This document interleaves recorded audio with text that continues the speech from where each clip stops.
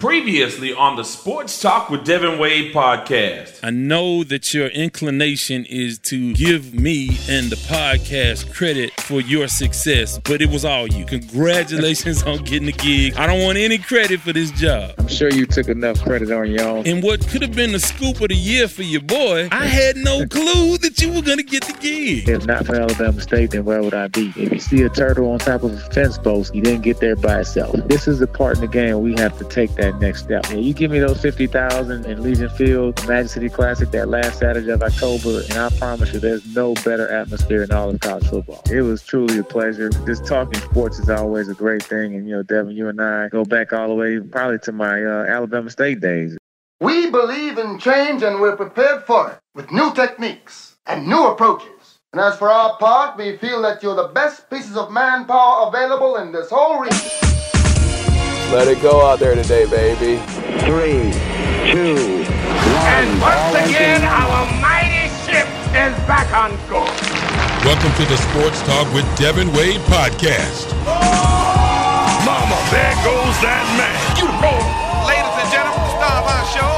Welcome to another edition of the Sports Talk with Devin Wade podcast. So glad that you are joining us for this episode. It's going to be a fun episode. It's going to be informative, and I hope you settle in, relax, and get ready to enjoy it. And before I do all that, let me go ahead and send shouts out. Big shout out to all the people who are listening to us for the very first time and even for the second time. Welcome aboard. We hope that you become a part of this community and we become a part of your podcast menu. And we have created ways, and I'll tell you about that in just a second, but we've created ways for you to be interactive. But I also want to give a big shout out to all the people who are already active, to all the people who listen to every episode, who comment, like, share with family and friends, so this podcast can be even bigger and more interactive, and it's getting bigger. So thank you for your word of mouth. Shout out to you guys. Finally, I want to shout out to all the degenerate gamblers out there who couldn't wait for the start of even the majority of the preseason in the NFL to start their gambling. I'm talking about all the folks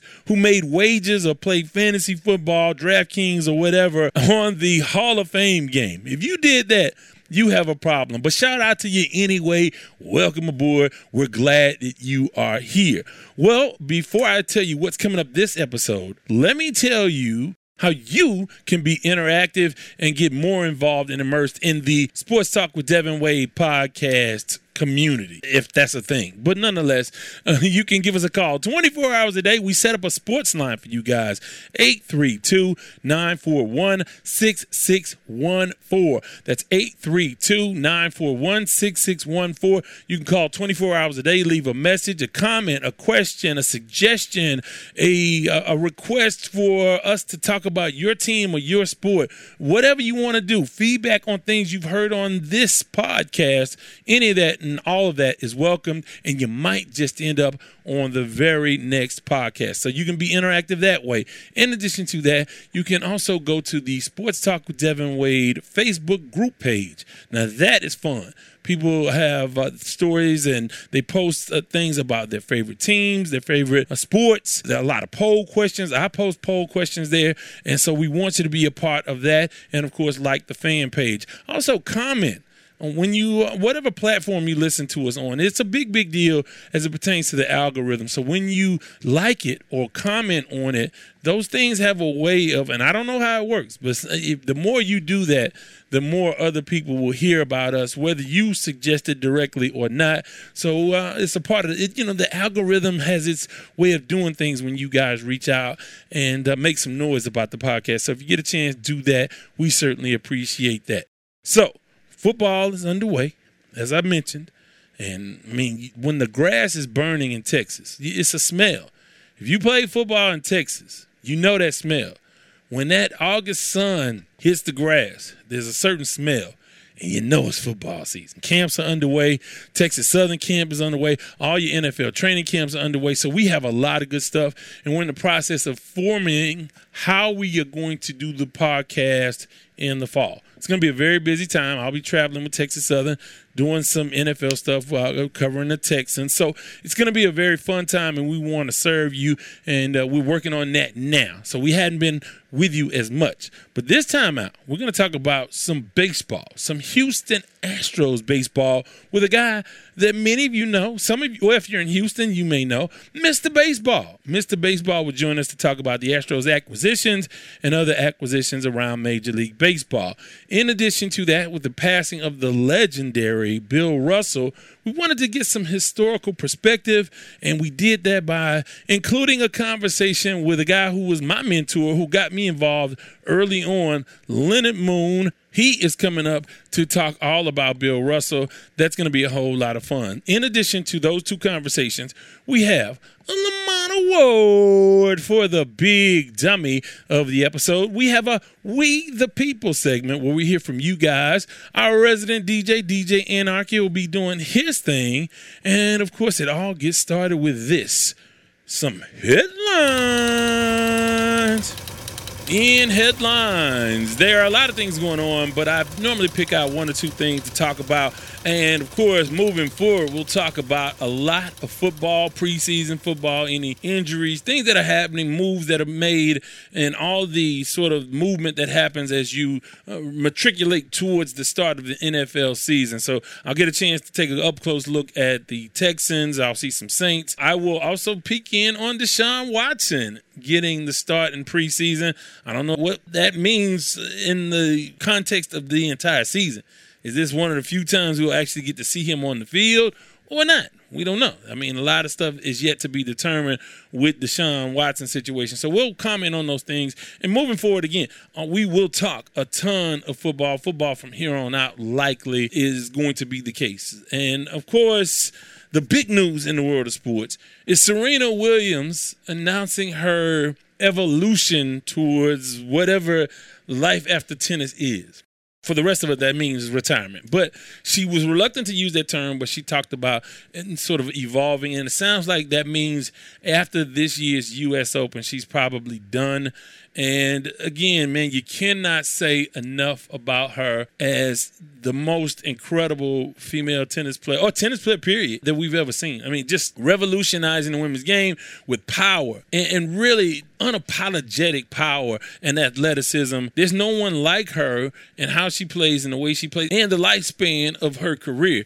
I mean, and one of the things I think about, and we talked about this a couple episodes ago, we are at a time where we're going to see say goodbye to a lot of all-time greats. When you talk about Tom Brady, Serena Williams, Tiger Woods, in the not-too-distant future, LeBron James, we'll say goodbye to all of those folks as retirement comes knocking on the door for all of them. But when I think about Serena, I started to think a lot about Venus. And if you were around, you know it was Venus, Venus, Venus, Venus. Venus was it. And, of course, everybody said, including Richard Williams, hey, you think Venus is something? Wait till you see my younger daughter. She has that killer instinct. And you think about what kind of career. I mean, first of all, you can't really be critical of Venus Williams' career at all. But can you imagine if Serena had not come along, what numbers Venus would have put up? So to have not one but two of the greatest women's tennis players ever is just a remarkable feat. And, I mean, just kudos to both of those ladies. I know Serena is evolving towards retirement, but Venus has not said anything about retirement. So she continues to play in mixed doubles.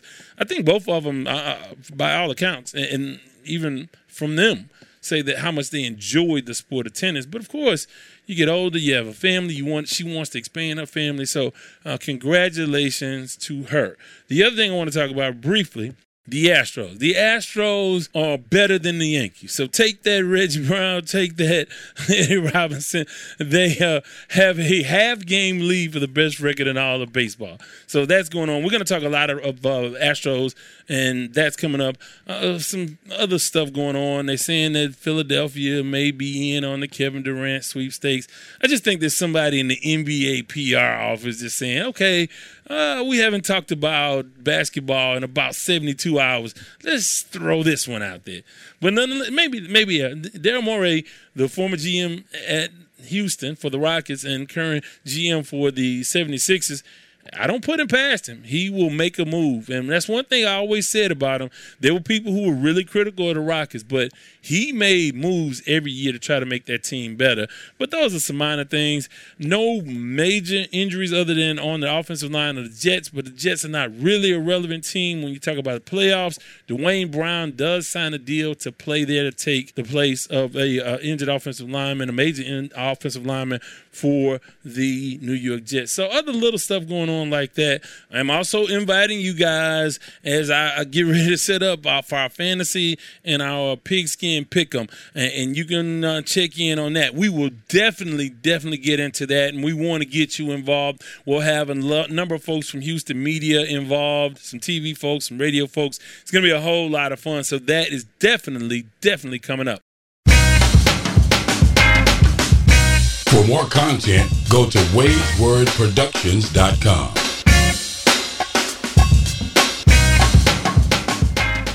Time for We the People.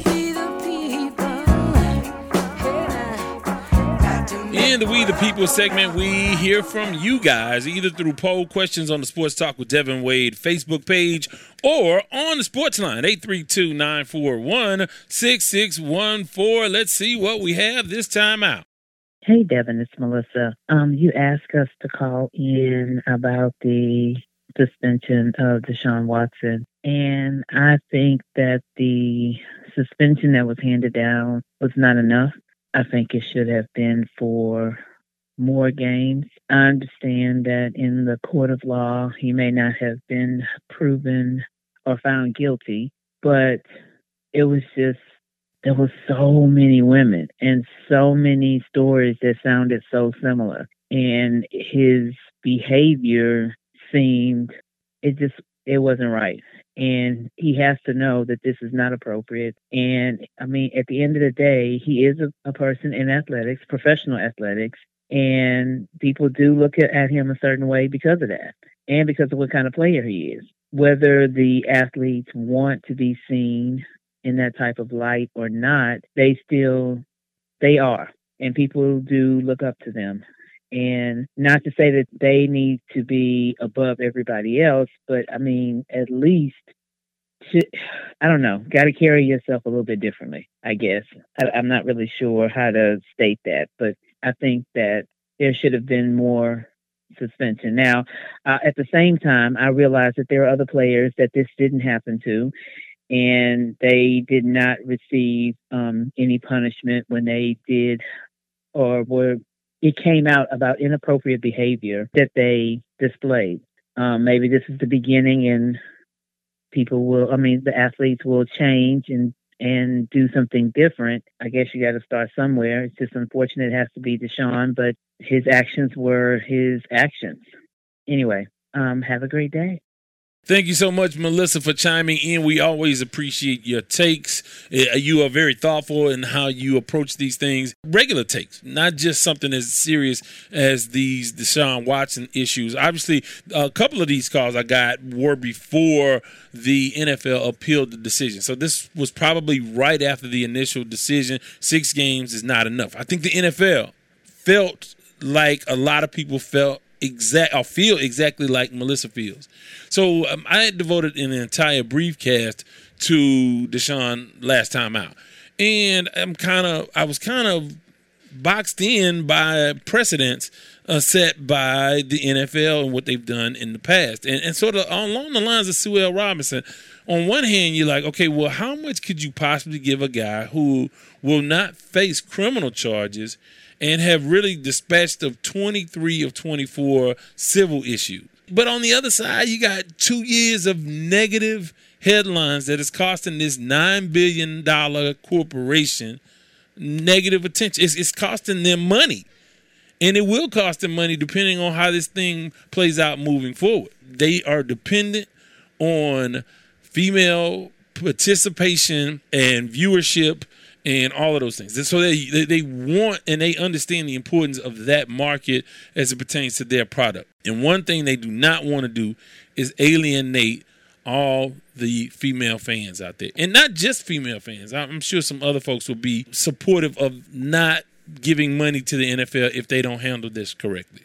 We see this all the time, depending on whatever's going on in the world of sports. But I'm sort of, on one hand, you say, okay, what could you possibly do? But on the other hand, I feel like everybody ain't lying. And I do think that he has some inappropriate behavior. I mean, really inappropriate behavior. Now, it didn't rise to the level of being criminal, but he has done some really just out there kind of stuff, if you believe it. And I believe everybody ain't lying, bro. Everybody is like, all of them ain't lying. It's just too many of them. It's too many of them. And so when you see this, not only, she brought up punishment of the past. The issue with that is that was before Me Too. When all this Me Too, like Big Ben and all that stuff, that was before Me Too. Now Me Too is a game changer on every level in our society, not just for football players. So I say that to say, if I had to pick, I would lean and it's hard for me to say. I don't want to say it's hard to imagine him playing this year. I mean, that's a lot of stuff that happened. And if you read it, and most people haven't, and I also think that people, they root so hard for a guy like Deshaun Watson. And I am a huge Deshaun Watson fan. You want him to be everything that you thought he was. And he's a human being, first of all, but you do like the fact that he was humble and excited to work hard and represent and what he did for other people and how he's helping his family. I mean, it's a wonderful American story, and you want that to be true. But wrong is wrong. If you did something, you gotta have consequences. And America is like this. They won't deal with you if they don't feel like you've had enough consequences. If you go and are adequately punished in the eyes of a lot of folks, they will root for you in the comeback story like nothing else.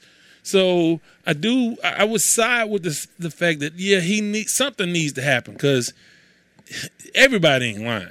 And I know people rooting so hard for him that they have created conspiracy theories and it's this person's fault. And they knew what he was doing. But he was doing it, apparently, allegedly, whatever, however you want to state that. But everybody wasn't lying. So, but it's tough when he wasn't convicted and he no longer has civil issues to deal with. But on the other hand, 2 years of negative headlines costing a $9 billion industry, that's going to get you some games. That's going to shake some things up, because this can't happen again with him or anyone else. And I think what the NFL really wants is they want to send a message financially, and they also want him to go to some kind of counseling. See, that's the way to rehabilitate anybody's image. Like, we want you to go through therapy, sensitivity training when things like this happen. And I think the NFL is in that playbook, and they want him to see the error of his ways. But he sticks to his guns. He said, I ain't do nothing wrong. I ain't disrespect anybody. But if you read the reports, everybody ain't lying. Let's see what we have next. Yo, what's up, Devin Wade? It's your boy Nate Jones. Just calling to chime in. It's a good day, man. We finally got the Deshaun Watson situation. We know what it's going to be. 6 games. I think they got like the Jets during that time. I think they played the Steelers without Big Ben or whoever their quarterback going to be, Mason Rudolph. I don't keep up, man. I just know Big Ben ain't there no more. And they got a few other slouches. So they shouldn't come out of this thing no worse than 3-3. That's what I'm expecting.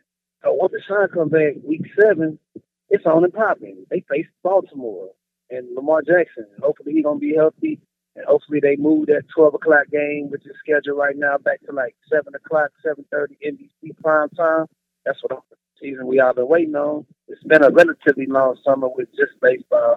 I'm sorry, man. I grew up liking baseball and everything, but I can't sit there and watch this game tomorrow, man. I'm just too much going on. But forward to seeing Deshaun Watson back on the field. Best thing that can happen to prime quarterback is to not be on the field getting beat up. So all this time, he should be getting better to show up, to show out, and put on a good show for Cleveland this year. I'm hoping they make a good little playoff run. I think they should make the playoffs. I mean, I don't see why they don't. They got Kareem Hunt and Nick Chubb. Hand the ball out to them dudes and move out the way, everybody. Thanks, Nate, for chiming in. We had some problems. I had to edit that, clean that up as much as I could. We had some connection issues on that call. But the gist of it is the other side of the coin, and there it is. Like you have those people who, and if you just talk about strictly football, who's available, when they're available, and what would that look like on the field? That's a different discussion. But that's what the NFL and a lot of people wish this process could have gotten to, just the games. So we could just concentrate on the games, because winning cures all, and the excitement of the NFL, everything else gets lost in all of that noise. So that's what the NFL is dealing with. On one side, you got folks like Melissa and saying, hey, this is not enough. This ain't right. And then on the other hand, you have the hardcore football fan that's just like, hey, let's move on. Let's play some ball. And if this is what it is, okay, we know what it is. Let's see what it's going to look like on the field. So there it is. That's the quandary that the league is in, and we'll have to see what they do moving forward. But obviously, they appear to side more with folks who think along the lines of what Melissa said earlier in these comments. So with that, going to take a time out. Come back. We are going to talk about the Astros and baseball with Mr. Baseball. And I'm going to tell you this. One of the best things about baseball is talking baseball. And we'll talk some baseball and a whole lot more. We still have Leonard Moon coming up with some historical perspectives on Bill Russell. And, of course, we have a Lamont Award. This is the Sports Talk with Devin Wade podcast. Anyway, you get your podcast. Your children are the most precious gift God has given you. Their well-being is of the utmost importance, and finding childcare that exhibits the same belief is, well, non-negotiable. So why not end your search at Brighter Brains Learning Center? Located in Stafford, Texas, Brighter Brains is a licensed, family-owned and operated daycare that promotes an early educational foundation and provides an environment of love, safety, and quality care for children ages 6 weeks to 5 years old. For more information, call 346-328-3717 or visit brighterbrainslearningcenter.org. It's Shelley Wade, and welcome back to Sports Talk with Devin Wade.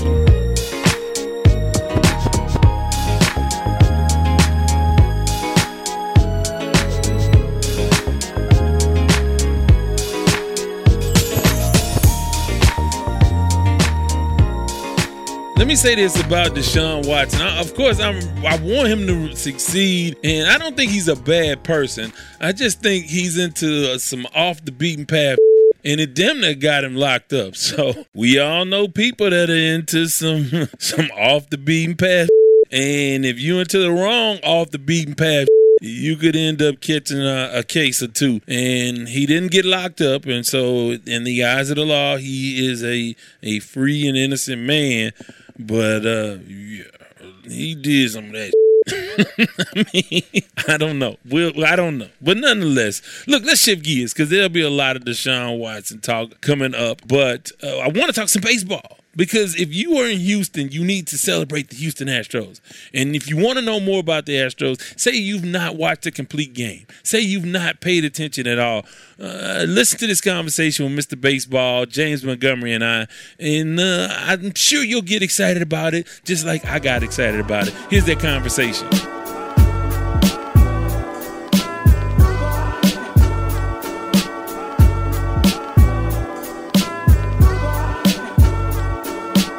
As promised, Mr. Baseball, James Montgomery, joins us to talk about something that I've been excited about. You guys have heard about it on the podcast quite a bit. I've been talking about our Astros. I take ownership of any team that wins a championship in Houston. Other than that, I never say we. But when you talk about championship teams, you put that we on it.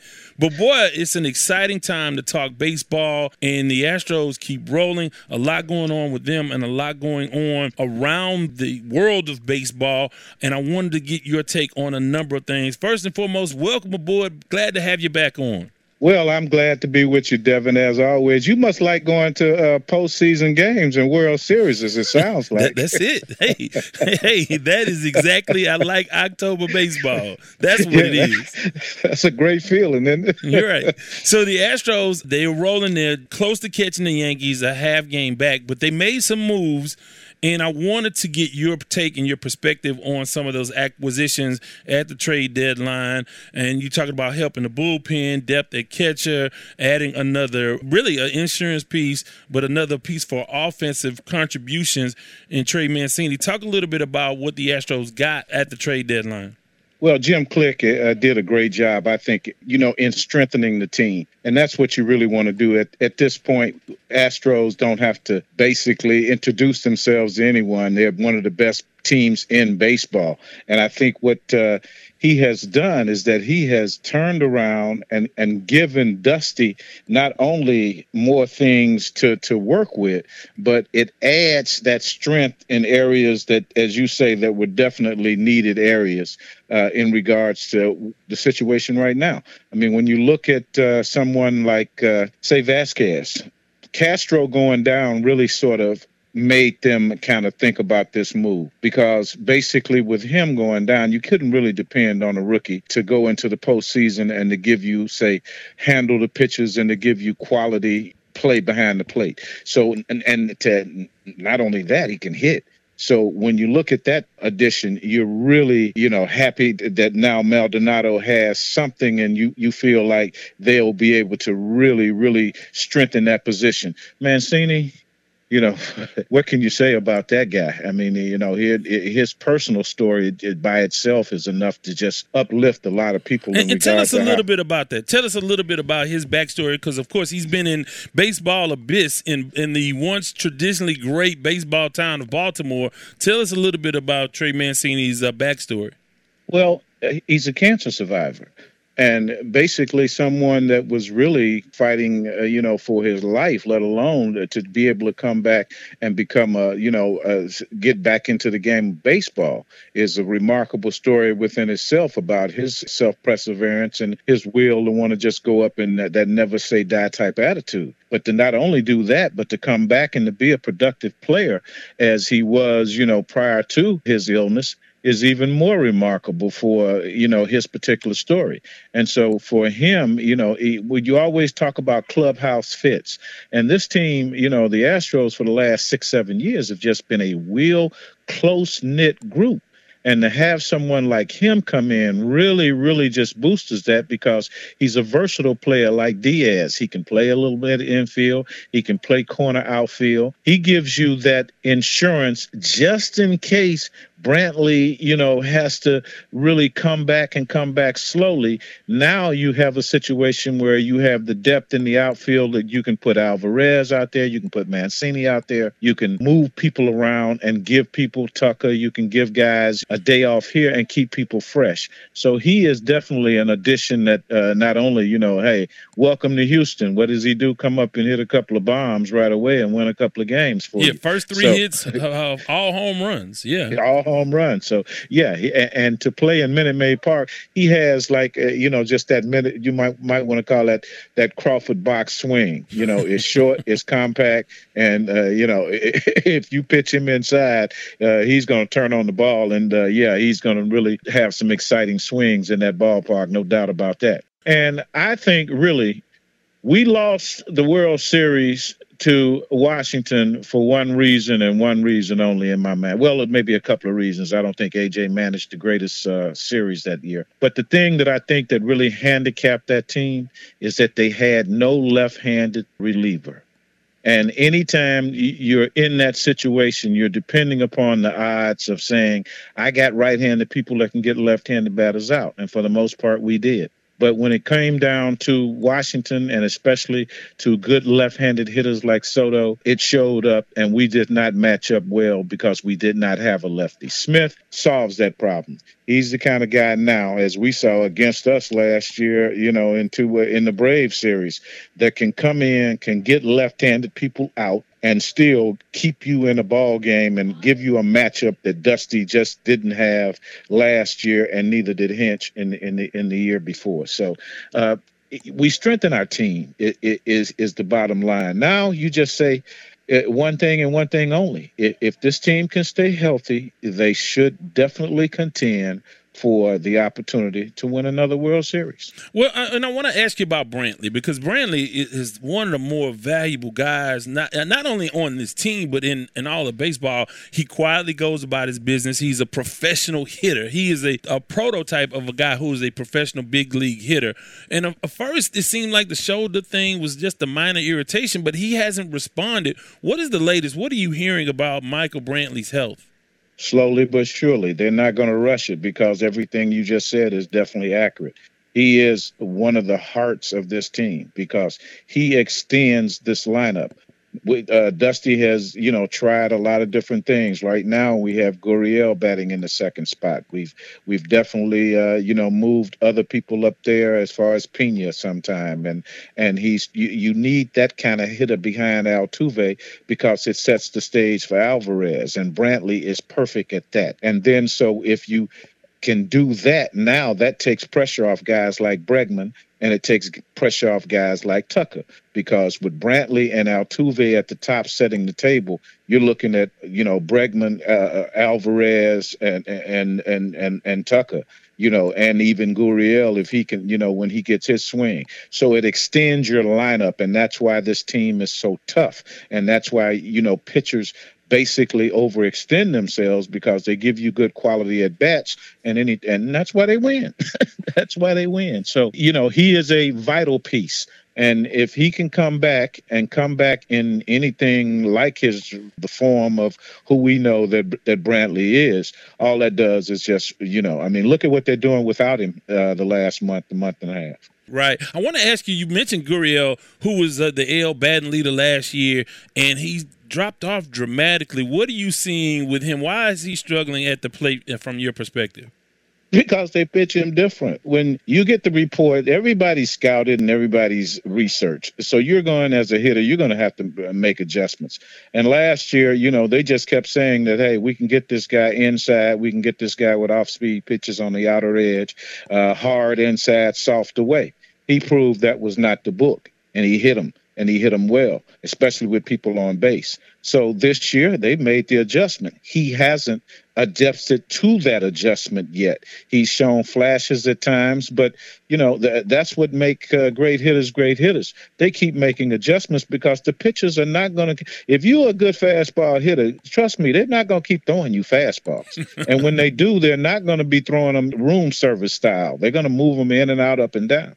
And he has not made that adjustment yet, and it's been kind of tough. And as they say, if not the people around him, have not really, because Tucker has been up and a little down, up and down around him. Same, with Bregman, up and down in around him. So when you have that type of thing going, and it's just tough. It's just tough. But I've seen a little bit more consistency from him lately, and now that he can probably get a day here and a day there off, it'll keep him fresh, and I think he'll probably start putting good swings on the baseball too, because he's a natural hitter. I want to go back to one thing that I noticed about the deal for Vasquez from Boston, the additional catcher, Corey Lee, who came up and showed some flashes as a youngster. Now they get to send him back, and then that preserves his rights for the Astros for another year. Was that in play when they thought about making that move? Because clearly he has some offense. He got off to a nice little start when he was brought up. What do you think about that move? Well, he had to. Like I say, he served a great purpose, and you have to tip your hat to the young man, because when Castro went down, it put a lot of pressure on him. He's a year or two away from being, where he really needs to be. And it's only because, our staff. See, when you got a Verlander and you have, guys, Urquidy, Javier, and these guys, Garcia, they kind of know what they really want to throw, and they know the game plan, and they can, and Maldi is so good back there. He calls a good game. To ask a young guy to actually still try to call a good game, he doesn't know these pitchers. He doesn't know these hitters. He doesn't know these situations as well. And how can he? He's a kid. He's a rookie. It takes years in order to know that. I don't care how much scouting you do, how much film you watch, in game time situations. It's just tough to know how to and expect him to do that. So you don't put that kind of pressure on him. So they needed a veteran guy. They got a veteran guy. And it'll take Vasquez just a little while. He's a veteran, but he still has chance to learn these pitches, learn these situations. He know these hitters. That's not going to be a problem. And of course, he'll go along with the game plan. But the bottom line is that's a tough position. Up the middle is where you win baseball games. Your catcher, your second baseman, your shortstop, and your center fielder. If you're solid up the middle in baseball, more often than not, you're in contention of a baseball game. Let's talk a little bit about the rotation. When you talk about, of course, part of the trade for Will Smith was Jake Odorizzi. You had a 6-man rotation. You are anticipating Lance McCullers coming back real soon and healthy.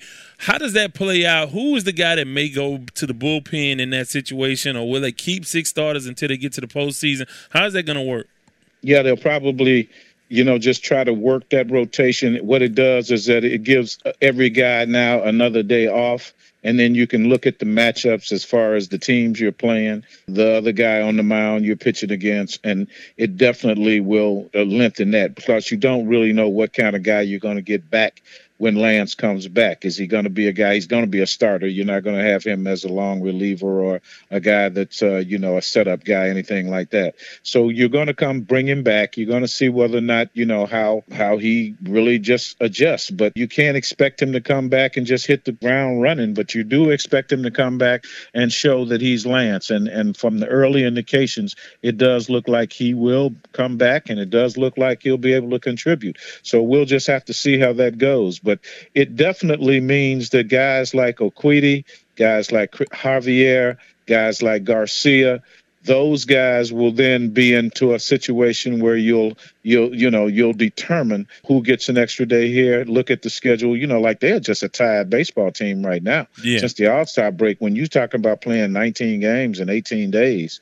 that's tough on anybody, and you're going to get tired. So, you're going to need those guys that can come in and can still be able to give you some quality innings. And if Lance can do that, man, this rotation will be awfully, awfully tough. Let's talk a little bit about some of the other acquisitions on the American League side. Obviously, the Yankees made some moves and added. They had to. Yeah. So, talk a little bit about who's the best team in the American League now? The Astros and the Yankees. Of the two, obviously you got time. You got, a month, 2 months before you get to October. But who's the better team right now? The Astros. And you think they'll catch them for the best record? Yeah, because now that will be determined. Yes, I think the Astros have an excellent chance of having the best record because you say there's only a game or two between those two, and if you look, the Yankees are kind of slumping a little bit right now themselves. They're going to be a tired team. And when you look at what is it, 5-2 against them this year? Yeah, and they were lucky to win the 2. Yeah. So it's just something over the last few years that the Astros match up real well, and they can beat those big mouth Yankees. I mean, they're not intimidated from them at all when it comes down to head-to-head matchups. In fact, I think they look forward to it because, the Yankees like to run their mouth, and they made a lot of comments about the Astros' legitimacy in the 2017, and they've been running their mouth ever since, and they've been getting their behind beat ever since. So, but they helped themselves. And when they got Andrew Benintendi, they needed him. They needed that kind of outfield depth, and I think he'll help them contribute. I think the kid, Harrison Bader, and I think Frankie Montas, the starter, will help them because they needed the reason we beat them is that after Cole, the rest of those starters don't scare the Astros. And so, the reliever that they got, Trevino, and Scott Efferfros, they'll also be able to help because they had a couple of injuries at the back end of the bullpen. And that's where the Yankees, are going to, when we match up, and more than likely that will be the matchup. 6 teams, for those may not know, they expanded the playoffs. So now 6 teams basically go in. And that's it. I have to almost have a Fred Sanford big one for that one, because baseball is not like basketball and football where they let half the league in. Yeah, I know. They want that money. That's what they wanted. They just took a look at it and they just said, hey, 2 more won't hurt. So the top 2 teams will get buys, and then the other 4 teams will play off to see who goes to see them. But do you think that'll hurt the teams? Do you think that'll hurt the teams that had the buys because baseball is a game of rhythm and consistency, and to have some time off. Will that hurt, you think? No, No, in baseball, because at that point they played 162. I mean, they're really, and I kind of like it. I like the one game sudden death, but after it does kind of hard to play a whole season and then have it come down to one game playoff to determine whether or not you go forward. So to have now a series of 2 out of 3, it won't hurt. Some of those first round series will go pretty quickly, and we'll get into, as they say, the baseball business. Last question I want to ask you about Juan Soto. A massive, massive shift in a huge trade. He goes from the Nationals to San Diego, who already has Machado and Tatis. I mean, just a lot of incredible, exciting talent on that team. But let's talk a little bit about Juan Soto. He turned down, a $450 million deal or something like that. Talk a little bit about what this guy is and what he'll mean for baseball moving forward. Well, Soto is a young superstar. I mean, for his age and for the things that I've seen him do on a field, it's just something. He's 23 years old, and you're right. He turned down a $440 million deal. And, I keep telling young people, I don't know why you're sitting around here trying to dribble a basketball and why in the world you want to knock your head upside the wall and get a concussion in football when you should be out trying to learn how to play baseball, because you can play it for 25 years and you can definitely, earn a great living. And guess what? They're all guaranteed contracts. So, and what they do is that they see his potential. The Padres really have helped themselves. If they ever find some pitching, as you said, with the team that they have now and the guys that they can put around Soto, it's just going to be something to see in Southern California. But his talent speaks for itself, as they say, his maturity. See, him and really Jordan are guys that are great performers, for a young age. You really don't see a lot of young players that are as mature, how they can make adjustments, how they can hit right-handed pitching, they can hit left-handed pitching. They're good in all around just ball players. And he's that. So barring injury, we'll be calling his name and looking at him for many years to come, because he's a super talent. And from what I haven't had a chance to talk to him a lot, but from what I've seen, he looks like just a very good person. So, hey, everyone say, how can you give up that kind of money? Because guess what? In 2 years, he'll make $540 million. Hey, how's Dusty? I know Dusty has COVID. How's Dusty recovering? He's coming along pretty good. He's a warrior, no doubt about that. But I think the hardest thing for him is that he can't wear he put his toothpick in his mouth with that mask on. But he'll be masked and gloved down to the end here. But he's coming around and hopefully, be able to get him back and get him going pretty quickly here. But definitely we need him back, because see, he didn't get a break. And you're right. When the season, I mean, he worked it all the way up to the All-Star break, and then he's the manager for the All-Star game, and so he had to go into that, and then through All-Star weekend, then come right back and continue the season. So I'm sure he could. You hate for him to have to catch COVID in order to quarantine, but I think the 4 or 5 days or the 6 days or however long it takes for him to get back on his feet will do him a lot good too going forward. Yeah. Well, like I said, man, we certainly appreciate the time, and we look forward to catching up with you. Are you on social media? Do you tweet a lot? How can folks reach you on Twitter or on social media? No, if they want to catch me, they have to catch Ralph Cooper, at KCOH Radio with 12:30 a.m.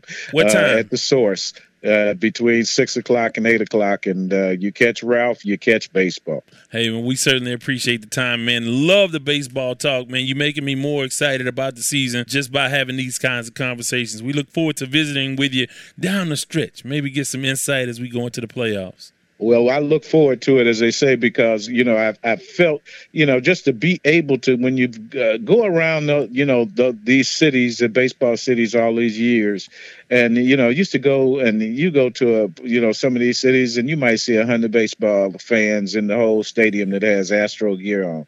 And now when you go to these cities and you go around the country and you look, you have thousands of Astro fans all around the country, folks. I mean, this isn't just something that we like here in Houston. We have national fans that really do like us. And, you hear about the ones that boo us and the ones that say those things that they've been saying about us. But, it's something about beating respect into when we walk in the arenas now, you hear Aretha Franklin in the background, R-E-S-P-E-C-T. That's it. And it's a good feeling. And, hey, we're very blessed to have a good team, good ownership from top to bottom. So, hey, let's just get out there and do what we do best, and that's win baseball games and have a lot of fun. Thanks so much for your time. We certainly appreciate the conversation. All right. Well, thank you, Devin. And, hey, man, you're doing a great job. You keep up the great work over there. Thank you so much. To have your comments heard, call 832-941-6614. Wasn't that good stuff? Man, thank you, Mr. Baseball, for chiming in. Weren't you excited about that? Doesn't that get you fired up for baseball? Doesn't that make you excited about the Houston Astros and the postseason and all that good stuff? I'm telling you, man, baseball is it this season. We need to be paying more attention. There's some great stuff going on. You need to be paying attention to that. But the good stuff is not over because we have more good stuff coming up, including On the Mix, our resident DJ Anarchy, and, of course, some historical perspective from my mentor, Leonard Moon. He's coming up to talk Bill Russell. And, of course, the Lamont Award for the big dummy of the episode. All that and more. This is Sports Talk with Devin Wade podcast. Anywhere you get your podcast. Sports Talk with Devin Wade wants to thank our sponsor, Kofi Bankis and CoBank Homes. The vision at CoBank Homes is simple, and it stems from the belief that clients can trust CoBank to guide them to realize one of, if not the single largest investment decision they will ever make, their home. CoBank simply looks to build lifelong relationships through service. They do this by using faith, knowledge, and technology to guide clients through the process of achieving their real estate goals. Be it buying, selling, or investing in real estate, contact Kofi at 832-757-7950. That's 832-757-7950. CoBank Homes through Keller Williams.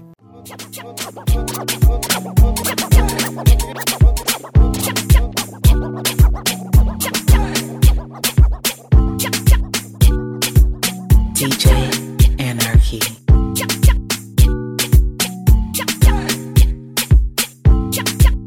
I kinda noticed something went right in your colorful face. It's kinda weird to me since you're so fine. If it's up to me, your face will change. If you smile, then that should set the tone. Just be limber, and if you let go, the music should move your bones. Just remember. On the Mix, our resident DJ Anarchy. And you got to check him out on SoundCloud and on Instagram, DJ Anarchy, and around town. He puts on a number of events.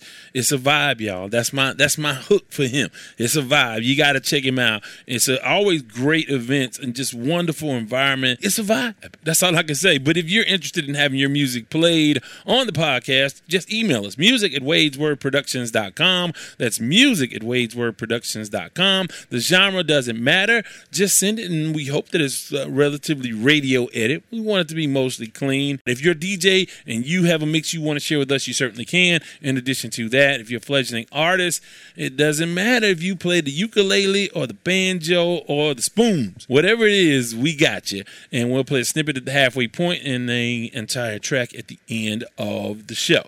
So with that, before we get into our conversation with Leonard Moon, it's that time of year on ESPN where they are showing Little League baseball every day, all day. I mean, I'm like, who in the hell is watching all of this Little League baseball? See, I'm old school. I'm from the generation that is used to seeing Taiwan Taipei beat the hell out of the United States every year in Williamsport. I mean, just every year, same thing.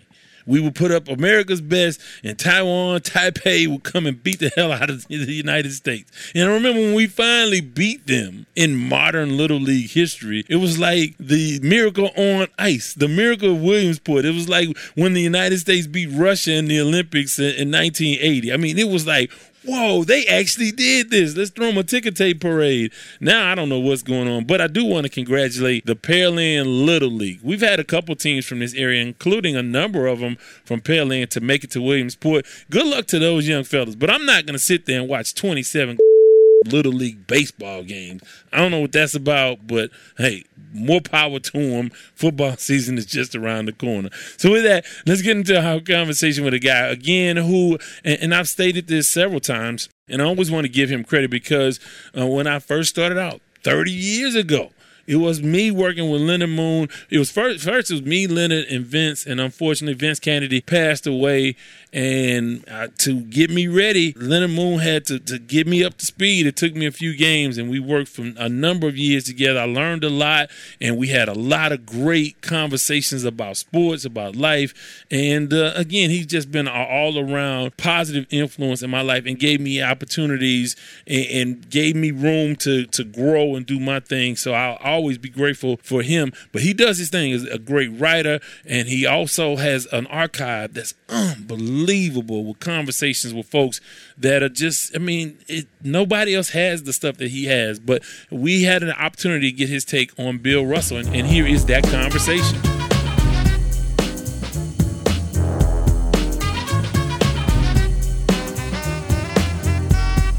As promised, a visit from a guy who's been a mentor to me. He's a sports historian. He's spoken to just about anybody and everybody you can name. He's a great writer, great broadcaster, a guy who taught me a lot. And I wouldn't be here today without some of the contributions he made in me early on. Leonard Moon, glad to have you on the podcast.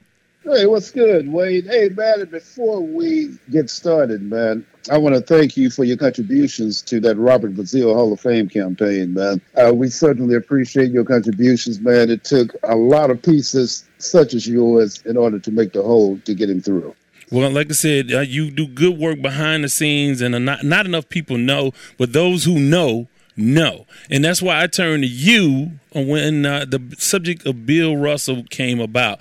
I wanted to touch base with someone who had a more historical perspective because, you know, what's been wonderful about, unfortunately, came after his passing, but a lot of folks are showing a lot of love that Bill Russell didn't get in life. Talk a little bit about what he really was as a basketball player, and then we'll get to the off-the-court stuff. But what was he? Describe him and his career as a basketball player. Well, Bill Russell was one of the first players in the National Basketball Association to implement defense in order to ignite the offense. Bill Russell played with intelligence that the league had never seen before. Bill Russell not only blocked shots, Wade, he blocked shots in the form of a tap to a teammate that would ignite a fast break.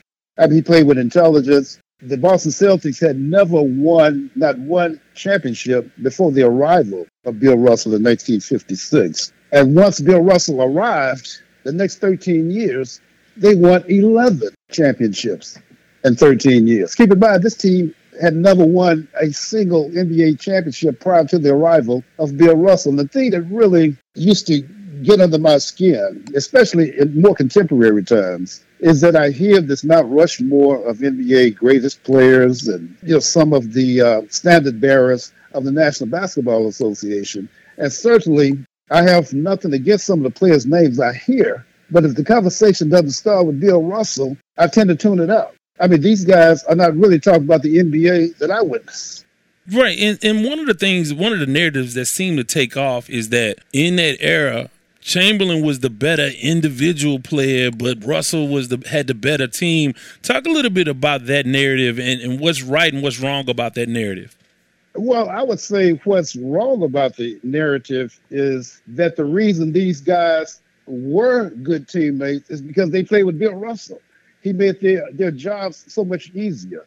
I mean, K.C. Jones, you know, who was a teammate of Bill Russell at the University of San Francisco, you know, who won, you know, national championship, well, in back-to-back years, 1955 and 1956. as teammates at University of San Francisco, was a good player, but he was not a Hall of Fame player had he not played with Bill Russell. I mean, the same thing with Satch Sanders and some of these other guys that wound up being extremely good players, but they were exceptional players playing with Bill Russell. And Bob Cousy, I mean, let's go with him. Cousy, a great player. Cousy would have been a Hall of Fame player with or without Bill Russell, but with Bill Russell, he became, one of the top 2 or 3 that would play. So one of the things that I always think about when I see old basketball players not getting their due is that, the NFL Films has done such a tremendous job of keeping their archives, and you could go back and see footage, and then a lot of times you can see color footage of the greats, and so you can go back and see that. Of course, the NBA didn't have anything like NFL Films, and I think that because of that, they didn't get the exposure. You can't go back and see clear, crisp video of the greats, because there are a lot of players that I've never seen. You hear about them, but I would love to see more Oscar Robertson games and see him in action. I mean, there's some things out there, but not clearly enough. How do you think that affects how these the legendary basketball players of yesteryear are perceived? Well, I think it has a lot to do with it. Sports Center wasn't invented yet. Where Sports Center tends to focus on the highlight reels, the Dr. J's flying through the air, the Kobe Bryant's, flying through the air, et cetera, et cetera. LeBron James and his antics, and Magic Johnson with the no-look pass wasn't invented yet during the time that Bill Russell and you mentioned Will Chamberlain and Jerry West, the NBA logo, who was a load. You mentioned Oscar Robertson, certainly one of the greatest players, all-around players that ever played the game. Mr. Triple-Double, before we ever heard of Russell Westbrook. I mean, but no doubt that had a lot to do with it, the exposure. The NBA playoff games, I want to say even as recently as when Magic and Bird played against each other, Celtics and the Lakers, were played on tape delayed, as opposed to all of the coverage and all of the exposure they have now. So let's talk a little bit about Bill Russell, the man, off the court, and what he did as it pertains to the fight for civil rights and dignity for black men and women all over the world, especially in this country.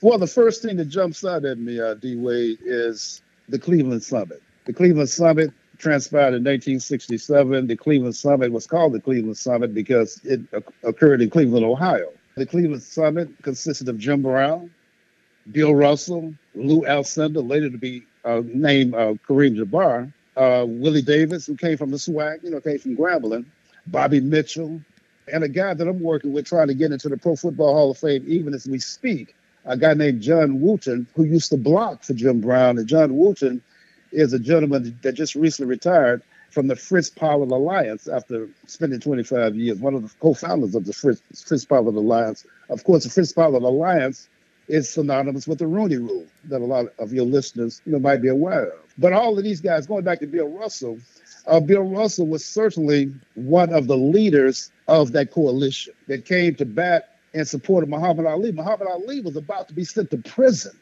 This was 1967, for his evasiveness of the military draft for religious reasons. And Jim Brown, of course, was the leader, but Bill Russell was certainly his lieutenant. But it just didn't stop there. Bill Russell used to march with Dr. Martin Luther King, during the civil rights marches and whatnot. And so, that's just scratching the surface of how connected he was. And keep in mind, Bill Russell was actually born in Monroe, Louisiana. So he's a Southerner like I am, a Southerner like you are. Right. And I think they moved to Oakland when he was maybe like in the 4th or 5th grade. But in his book, in Bill Russell's autobiography, that's entitled Second Wind, that was published in 1979. I remember, purchasing the book and reading it way back there. He talked a lot about, how gritty that segregation was and how rough of a time he used to witness his father going through, and his father disrespected, by the Caucasians in the Monroe, Louisiana area, calling him a boy in his face. And keep in mind, Russell was born in 1934, so you can kind of get an idea of the period of time we're talking about. And that was one of the main reasons that he and his family moved to Oakland, to get away from some of that racism, that overt racism. But a lot of that went a long way towards shaping who Bill Russell would eventually become. And when you start talking about Bill Russell also, D. Wade, Red Auerbach must be given a lot of credit. Red Auerbach had the gall to not only bring Bill Russell into the Celtics, because they didn't draft the Celtics, they traded for Bill Russell. I think the St. Louis Hawks drafted Bill Russell, but he traded for Bill Russell. And not only did he trade for Bill Russell, he quickly made Bill Russell the captain of his team, and the rest, as they say, is history.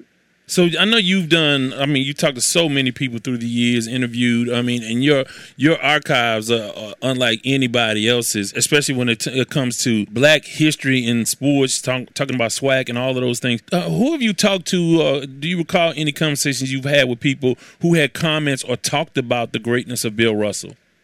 John Wooten. John Wooten that I referenced earlier. He's the guy that we try to get into the Pro Football Hall of Fame as a contributor, and he was part of that Cleveland Summit. John Wooten, has glowing things to say about Bill Russell. Bill Russell was one of those kind of genuine guys. He was one of those kind of guys, man, that if he gave you his word, you can go ahead and deposit that in the bank. John Wooten, probably more than any other individual, because not only did he know Bill Russell, they were colleagues and they were actually partners and part of that coalition that Jim Brown actually established, but Bill Russell was a big part of. So what is the biggest takeaway or the biggest misconception you think there is about guys, not only like Bill Russell, but other guys of that era? You touched upon it early, man, just the lack of exposure. Bill Russell, of course, with his ability to, shut down the painted area of the floor and to start and ignite offense with his defense. Wilt Chamberlain, of course, was a guy. Had it not been for Bill Russell, man, Wilt Chamberlain probably would have been the dominant figure of that era. But because of Bill Russell, Wilt Chamberlain could not get past that barrier. Wilt Chamberlain was a lone homeboy. Anybody that's capable of scoring 100 points in a single game and average 50, let me say that again, average 50 points per game for the whole season. Anybody that's capable of pulling that off, man, doggone well, he was supposed to be the dominant force, rather, in his era, and he would have been had it not been for William Felton Russell. So let me ask you, what was the key to Boston beating and Bill Russell's teams beating Wilt so often? What went behind that? Obviously, you talk about the other pieces, but like you said, he made those players better. But what was the key? Why was he able to beat Wilt Chamberlain, the dominant individual player of that era? How was he able to do that? If one would go back and look at some of those matchups between Russell and the Celtics versus, Chamberlain, especially when he joined the Lakers. And I have to highlight that part because when Chamberlain joined the Lakers, they had Jerry West. They had the NBA logo was a part of that team. And that Elgin Baylor, who was also a part of that team. That was, in my mind, the original Big Three. But in spite of having that kind of firepower, if you go back and look at some of those highlights, it was at crunch time that Bill Russell would let you know who's the most dominant player out here on the floor. Wilt, for example, could have been scoring, 40, 45 points or something in that particular game. But when it came down to crunch time, Bill Russell was always able to block his shot and stop him at critical times.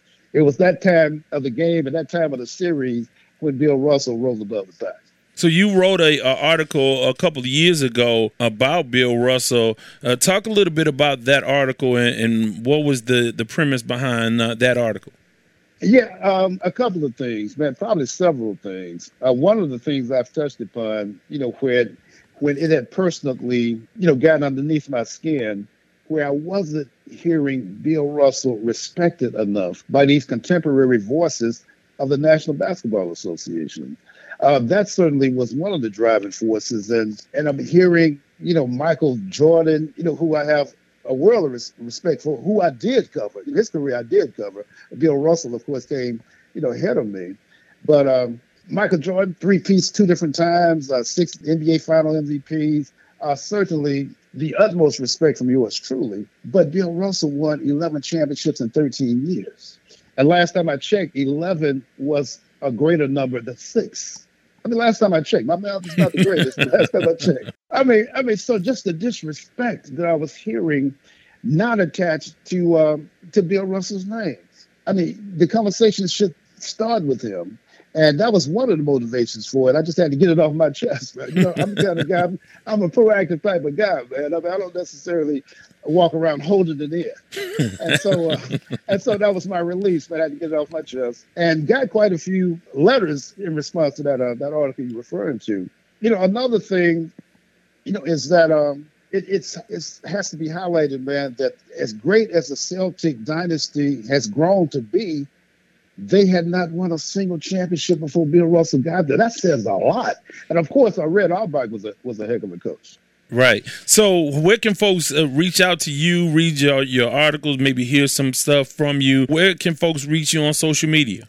Yeah, I appreciate you asking, man. LennyMillSports.com. You know, everything is pretty much packaged there. You know, the link to my podcast, the other social media entities that I have are all tied into or woven into the LennyMillSports.com. So just tap into that, and you'll be able to tap into your boy. Well, you know, we're gonna touch base with you on things like this where we can get some perspective and get some historical knowledge, because again, you've been there for a lot of it. You worked hard to educate yourself on those who you didn't cover personally. You've just done a tremendous job through the years, and your expertise and your opinions are truly appreciated. And I'm so glad that you joined us this time out.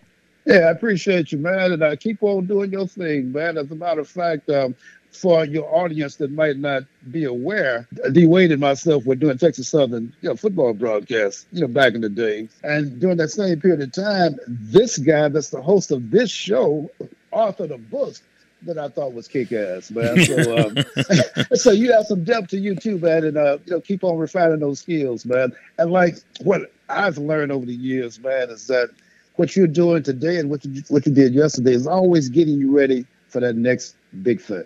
No question about it. And I tell you what, we sure did jam on the road when we on those long road trips. We sure, you had the music covered.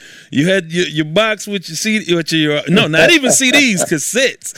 And boy, we were rocking down the highway, weren't we? Yeah, no doubt about it, man. No doubt about it. And at some point in the future, man, that Robert Brazile thing that we alluded to earlier, getting this gentleman into the Pro Football Hall of Fame, along with your boy Eddie Robinson Jr. I understand he used to do some work with you on your programming. He was the guy that first got us together. That would encompass a whole show. You and I had talked about it off the air, man, but that was a special occasion. We'll have to make that happen, man. We certainly appreciate it, and we'll talk to you real soon. All right, man.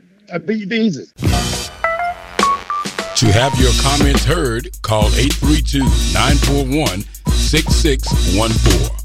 Great conversation with Leonard Moon, and we will have him back to provide some more historical perspective on things. But he works behind the scenes. He worked very hard to help Robert Brazile get into the Pro Football Hall of Fame. He continues to uplift those who history tries to forget about. He keeps them alive. And I've been encouraging him for years to write about the history of the SWAC, because he has conversations that no one else could ever get, because a lot of the folks that he talked to are no longer here. But he really has a lot of stuff in his archives. But with that, it's time for the Lamont Award. I don't want to wish you no bad luck, but I hope your ship sinks with no lifeboats and no life preservers and a school of piranhas surrounding you, you big dummy. The Lamont Award goes to a player, team, entity, someone in or around the world of sports we deem to be the big dummy of the episode. And we do a segment, and I haven't done it in a while, but we have a segment on this show called Shots Fired, and it's really about sports beefs. So we've had a very unexpected, maybe even obscure beef that happened over NBA Summer League. Again, that's the NBA taking over the headlines. Well, DeJounte Murray, who was just a tremendous athlete, great guard, making noise in the NBA, he's a special one. You got to check him out. I mean, he's kind of been overshadowed by all the other things going on in the NBA. But I would tell you this, he's a really nice player. But he got into it with the number one overall pick, a guy we thought was going to the Houston Rockets. I'm talking about Paolo Banchero, who is really a really nice player. He went number one overall. That speaks for itself. He played at Duke. He's going to be a special one as well. Well, apparently, Banchero dunked on DeJounte Murray in some kind of summer league game. DeJounte came back and kind of clowned Banchero on the court. as far as like bouncing it off of the backboard and slam dunking. And that's not where it ended, because Murray went on to Instagram. And he really got after Banchero. And here's the quote. "You tried to flex on that number one pick-ish on me when I've been rooting for you when you was a kid asking to rebound for me at Paulo number 5. Don't get on this internet saying nothing. You changed from the humble kid you always was, and I stand on real-ish, boy, and you know. You made it and changed, and I lost all respect. Stay humble. This life you in now is real and ain't no joke. I still want to see you win because that's who I am." End quote. So that is a dramatic characterization of what he said. So they went back and forth a little bit, but Banchero really didn't go at him a whole lot. He just sort of had fun with the entire thing. I don't think that Banchero thought he offended Murray when he slam dunked the ball on him. But whatever the case, so my issue with the quote from DeJounte Murray is this part. He says, "This life you in is real and ain't no joke." And I'm like, Murray, are you talking about working at a trap house or the NBA? you talking like you are just about to just open up on this dude. Like you really in these streets living like this. Man, you talking about the NBA life, which anybody on any job would trade places to do. Let me go play basketball and stay in 5-star hotels and private jets and get access to any and everywhere I want to go and make millions upon millions upon millions of dollars. So I'm sure the NBA is strenuous. It's not an easy life. It's not them streets. And for Murray to characterize all of that like it's some gangster shit, you doing too much. And for that reason, this time out, you are a big dummy. You big dummy. Now,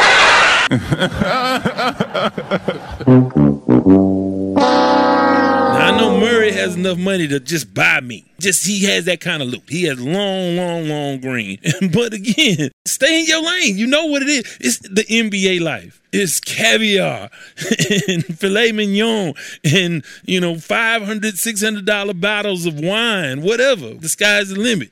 So let's not act like this is on from South Park or some trap house and you got to shoot it out every night. But nonetheless, having fun with that. Hopefully he will make up with Banchero. Banchero is going to be exciting to watch, and we'll keep an eye out on him. So with that, let's wrap it up. But before I let go,